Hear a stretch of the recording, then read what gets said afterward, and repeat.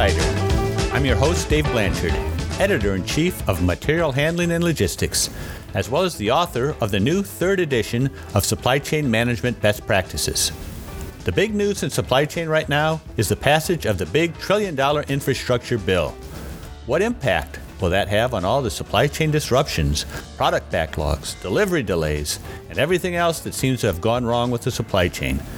To answer that question, we'll be talking to PwC's Matt Compte, who will share his insights into what this infrastructure plan will have on U.S. companies. So that's the topic for today. So let's get started.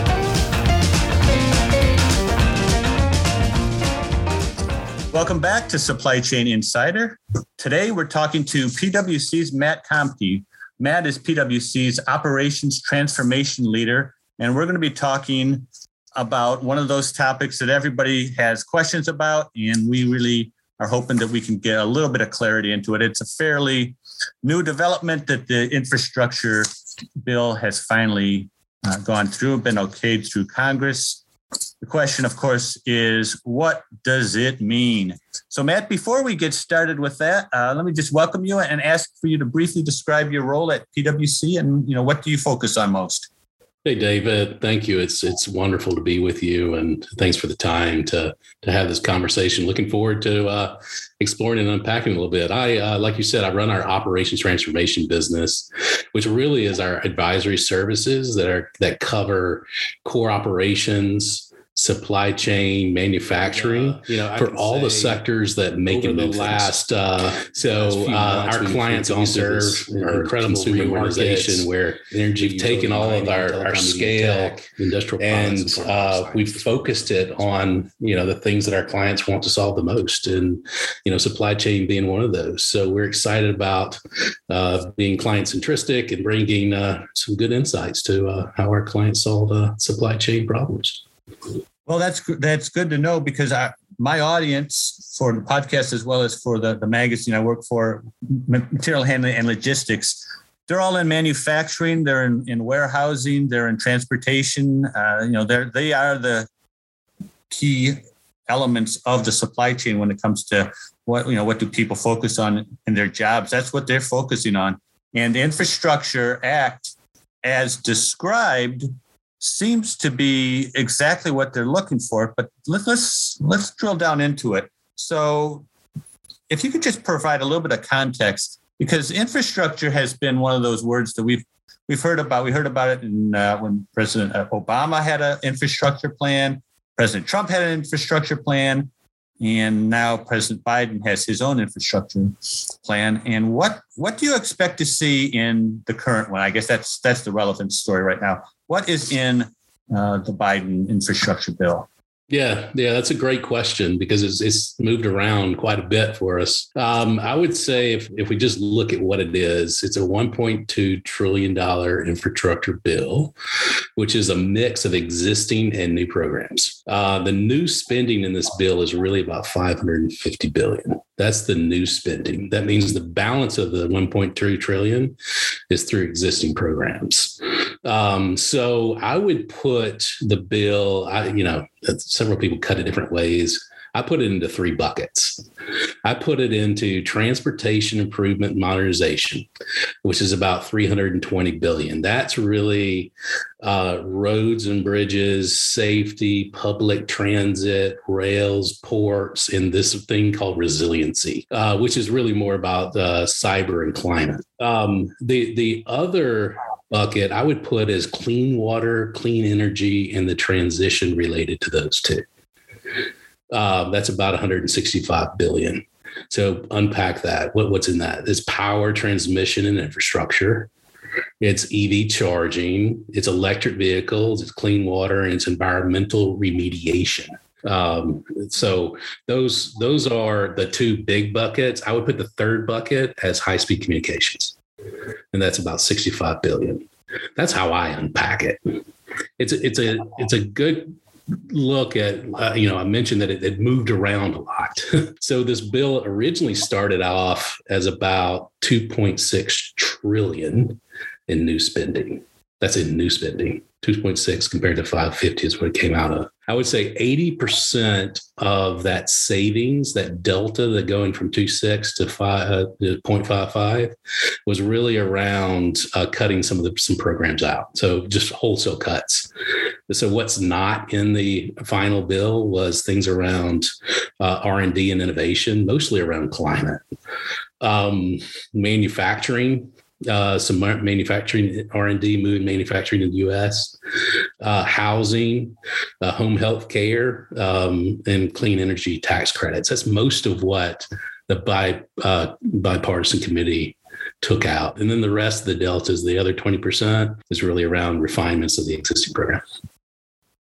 To what extent, if any, will we see in the bill, I guess it's not a bill anymore, now it's a plan, will we see things like smart highways and those kind of programs that we've heard about a lot with the uses of some of these new technologies, so that we can see things like autonomous vehicles? Is that even in the plan? It's in there. When you open the detail, there's lots of line items. I mean, it's an incredibly thick bill. I would say most of the investment, we can get into some of the hard investment that goes to, supply chain. I saw, a lot of studies and assessments and plans. Autonomous vehicle is actually one of them. EV, really around transportation, EV locations in corridor plans. So we're going to see a huge emphasis in some of those environmental and climate initiatives associated to kind of where we're going in the future of transportation. I'm going to drill down into 4 points that PwC has focused on, some of the research that you and your group have done. Before I do that, though, I guess one of the questions that people always ultimately come to is, once you get past the huge dollars, first you hear $1 trillion infrastructure. Wow, that $1 trillion is a lot of money. Then you start drilling down, and it sounds like the highways, and when first of all, you cut it in half from the original $2 trillion as they originally wanted. Then it got down to $1 trillion, but only half of that is new funding. And then of that $500 billion, then you cut it into 3 slices, with the transportation improvements and modernization being roughly a third of that, to maybe half. I don't know how you slice and dice it. Anyways, there is a question is, what can people realistically expect? Will they see wholesale changes? Will they see projects just starting up? Or, as we probably should be assuming, is it going to be kind of a slow rollout? I know that President Biden and his allies would really love to see a lot of things happening so that they can have, the news cycle dominated by the supply chain is getting fixed. But will we be seeing that kind of stuff anytime soon? I would say there's a couple of ways to look at it. First, let's look at it in the scale of what we're trying to accomplish. So put some things in perspective. The headline of the bill of why we were doing this bill in the first place was that we have 173,000 miles of road and 45,000 bridges that are in poor condition. That was that's the entry headline of why would we even do this. And then we have that whole ESG and environmental agenda, environmental, social, and governance agenda that surrounds that whole component. So, like you said, of the new spending, we basically kind of whittled that down, and depending on how you count it, 140, 160 billion or so that's hitting really around transportation and some of those priorities.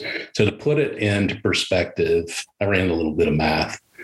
So what would 40 or so billion do for new bridges? You can build about 500 to 700 new bridges. With the highway money, you can build about 5,000 to 6,000 miles of interstate. And with the port money, you can build one brand new world-class port. Almost. That's about $20 billion to build a brand new port. So that kind of puts it into perspective, kind of the level of investment that we're seeing. It's a start, but it doesn't get us all the way there. Your other question was then, well, okay, then what are we going to see in the short term? So first it's like, okay, well, we got to get the money out. So how is the money actually going to hit? So the money is going to come through a couple of channels. One, it'll come through like the same formula way that Congress allocates money today. It'll flow through those same formula-driven channels to our states and local governments. And that's a large part of how the money is going to get out. So it really then pushes you into, most of this money is going to be spent at the local in the state and local jurisdiction. The second is around kind of grants. And we'll see, that whole grant program run. And then, the third will be around these special large infrastructure programs that are being carved out of their multi-state and really high risk. And we'll see those come through, enhanced grant channels. So that's some of how the money is going to flow. And then you say, all right, then what kind of projects will we see? I think in the short term, we'll see projects that fall into two categories. It's, remember that old term shovel ready? Yep. Well, actually, in this bill, a lot of the money is going to pay for deferred maintenance and known projects that were already in the backlog. Are they shovel ready? Maybe, maybe not. There's probably a mix, but there is a backlog of work that we can deploy the resources against. And then if you look at the other portions of the bill, lots of studies and plans, like those things can get out. But really, what is the impactful? What are the things that are really going to make us solve the problems? Those are big investments. And we all know that's going to take some time. One thing that I found fascinating in your calculations is that there would be enough money to build a new major seaport. Is that in the plans in any way, shape, or form? Or will we more likely see upgrades to the existing? Yeah, right. I was just trying to put it into perspective of the 17 billion. Okay, 17 billion. That sounds like a lot of money, Matt. It is a lot of money for me. But to build one port, it's about 20 billion. So the ones that we've seen in Rotterdam, we've seen coming online in China and those, it just gives us a way of thinking about how much is 17 billion relative to our ports. The money, to your point, what is being actually planned is a lot of upgrades and infrastructure. Well, that goes to the port authorities, and the port authorities are local. So that money will be allocated through the form of some formula method to each of those ports. All right, I'm not going to ask you to solve the impossible, but I just saw an article earlier today, a report saying, I think it was the number of cargo ships off the port of Los Angeles was somewhere around 80 ships were just sitting out there waiting. And the question, of course, would be relative to this infrastructure plan is, what can a bill even of $17 billion, if we took it all and aimed it at the ports right now, what could they realistically hope to do in terms of investments? What should, the people listening to this podcast, what could they realistically expect that to mean for them, if anything? It's a good question. I think the one call to action for us as professionals in this area is to really lean into private and public partnerships with these organizations. So the port authorities, they're working really, really hard to solve the problem. They're actually right in the crosshairs right now. So each of us as professionals in this area, we all have some shared objectives to solve it. So first, I think it's leaning in and really being part of the solution. I think when we think with our practitioner hats on, we see a couple of things. One, we read a lot of information, and some of us know that information is, accurate, or it's, somewhat conflated at times. Some of the things we hear a lot about, drivers, like the number of truck drivers. We don't have enough truck drivers. And if you look at some of the math, you could make that conclusion that, you need more truck drivers. And to hit the capacity trends that we see in the market at the level of demand that we have today, you could make that conclusion. But when you really unpack the port, how many truck drivers are sitting there waiting to get their cargo off? How long are they idling? That's waste, so where does the money need to go? And this is where us as professionals leaning in with the ports, more capacity for empty containers. That'd be a good one. And how to deal with empty containers, because someone has to bring something in to take something out. There's that component. There's more smart systems about how you sort and how you store containers so that you can get them off and get them loaded and get them out of there. So, just the congestion in general of the ins and outs of these components, I think would, make a huge, huge difference. And I don't hear a lot of that being talked about, like the real physics of why things can't get in and out. And that's perspective that, your listeners and, our practitioners, we all have that perspective and can bring that nuance. Let me shift back over to what we decided we would talk about earlier. You identified 4 areas of impact that could, that this bill really addresses, and that you will probably be recommending to your clients. And those would be modernize, decarbonize, secure, and fund new infrastructure. So if you wouldn't mind, if you could just kind of outline what each of those encompasses and help us kind of understand how all of this put together could help, improve our whole supply chain infrastructure. We recently surveyed our some of our clients just to understand, what are they worried about? And what we got back from the CEOs, COOs, 60% of them listed like 2 things. It was cybersecurity, number 1. And then supply chain risk is number 2. Those are the biggest challenges that came back in our most recent survey. And that the time horizon for those 2 components were over the next 2 years. Those are the things that COOs, CEOs are most worried about. When you unpack, okay, then what is the supply chain risk that you're worried about? 4 things came out. It was input costs. It was demand forecasting. It was supply chain visibility, and it was resiliency and reliability in the sourcing of their in the sourcing components. So those are the things that are on top of mind of our clients and their executives. So if I look at the supply chain components that you went through, I would say to draw the lines between what business is really worried about and what this bill is worried about, modernization and that whole new infrastructure, like funding new infrastructure, those 2 things are completely aligned and fully overlap. And it kind of goes back to my thing of how does private and public work together to solve the biggest problems.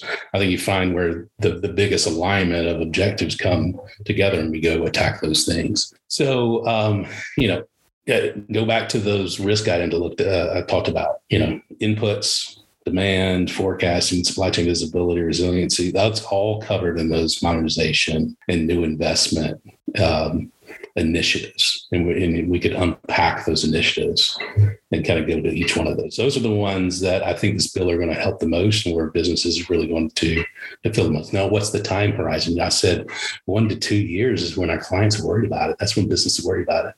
When is the effect at the speed of government?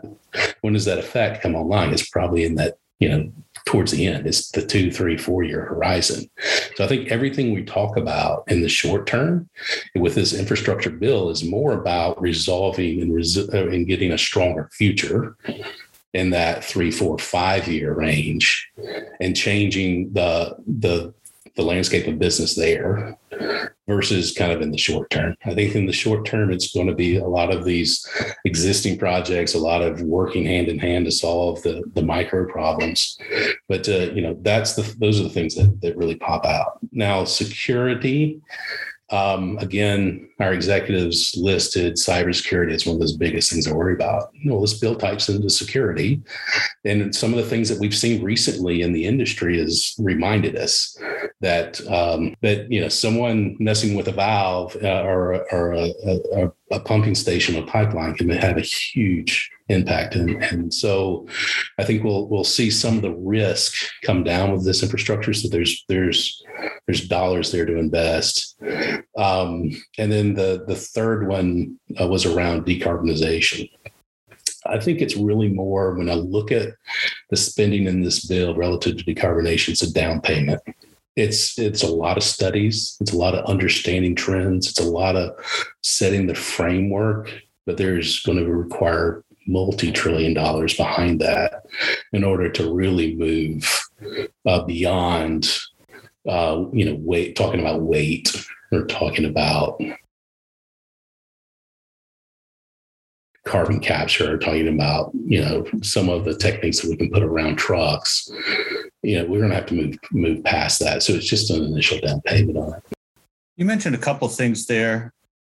For instance, cybersecurity and risk management. A lot of these, I guess, cybersecurity, you do have to invest in a lot of just basic, the plumbing of technology. But what about the technology itself? Is how much, if you could, take a guess, I guess, does a lot of this infrastructure plan seem to be targeted for investments in technology?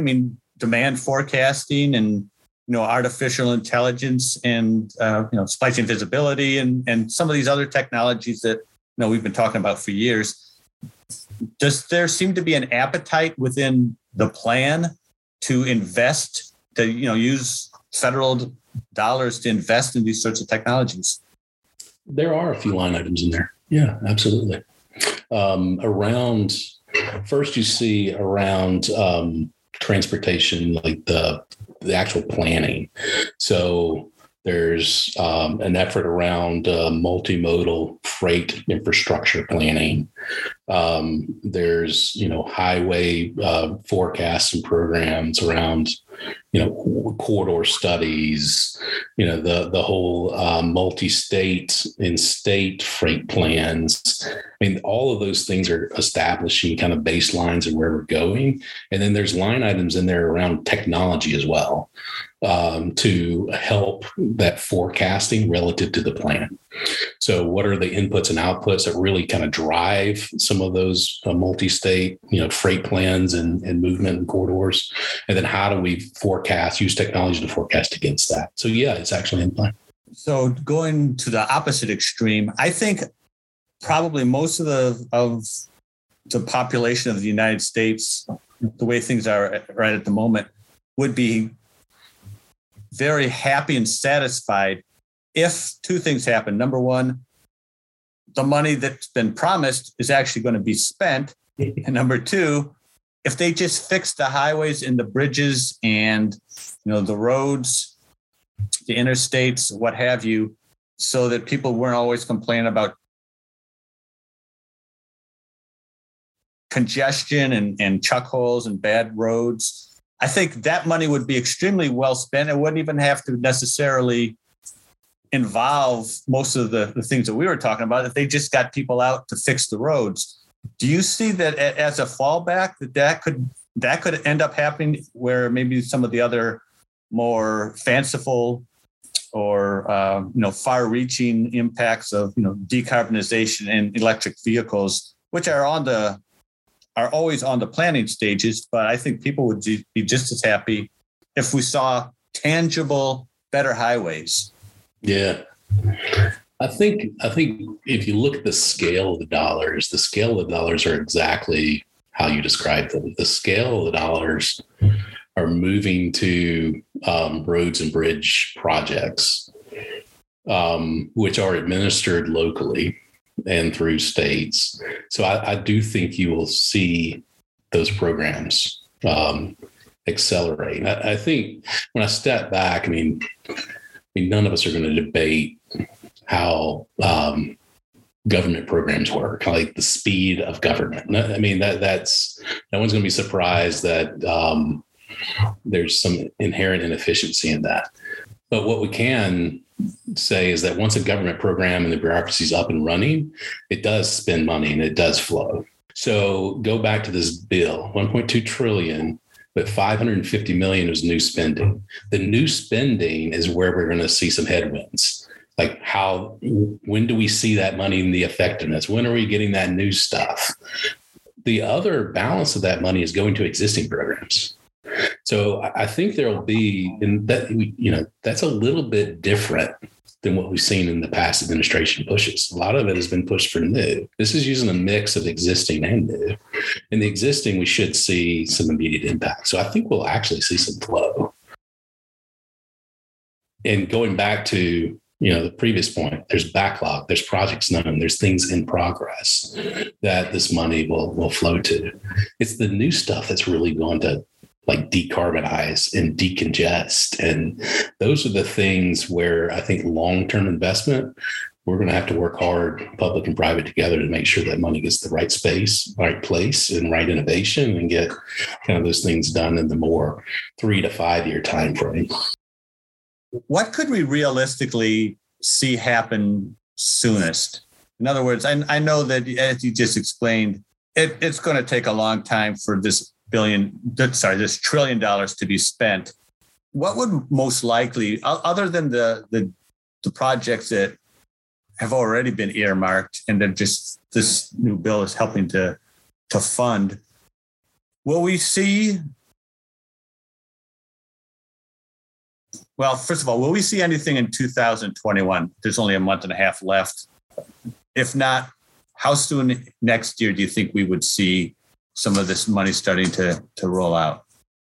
Oh, I wish I could answer that question. I mean, if we polled the whole crew that's listening to us have this discussion, I'm sure the likelihood of something, or us believing that something's going to get done this year, is probably pretty low. So I think I feel good about concluding that we're not going to see a lot. I think what we should do, each one of us as practitioners and innovators in this space, spend some time reading through the grant programs. The bill is out there. It's in bill language, so it's a little tough to kind of get through.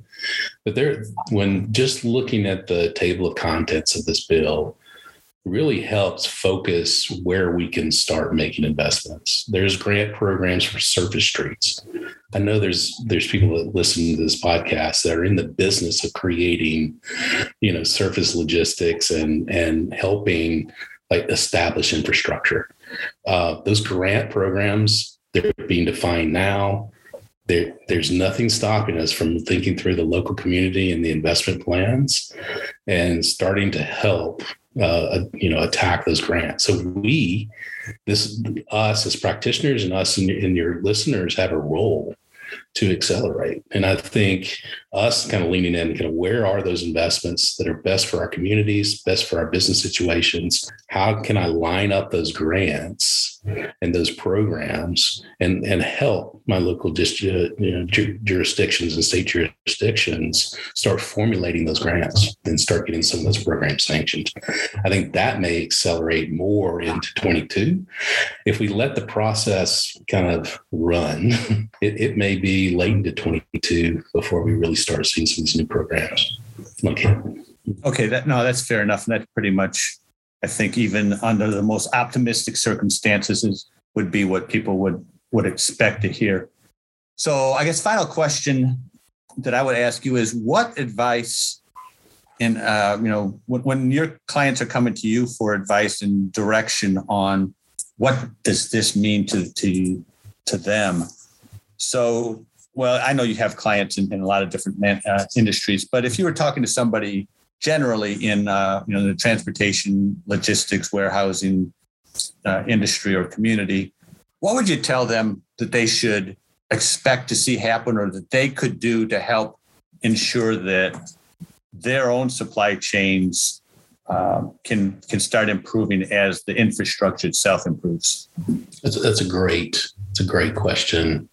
Spent a lot of time in the last few months reflecting on that exact question as we've watched the market unfold.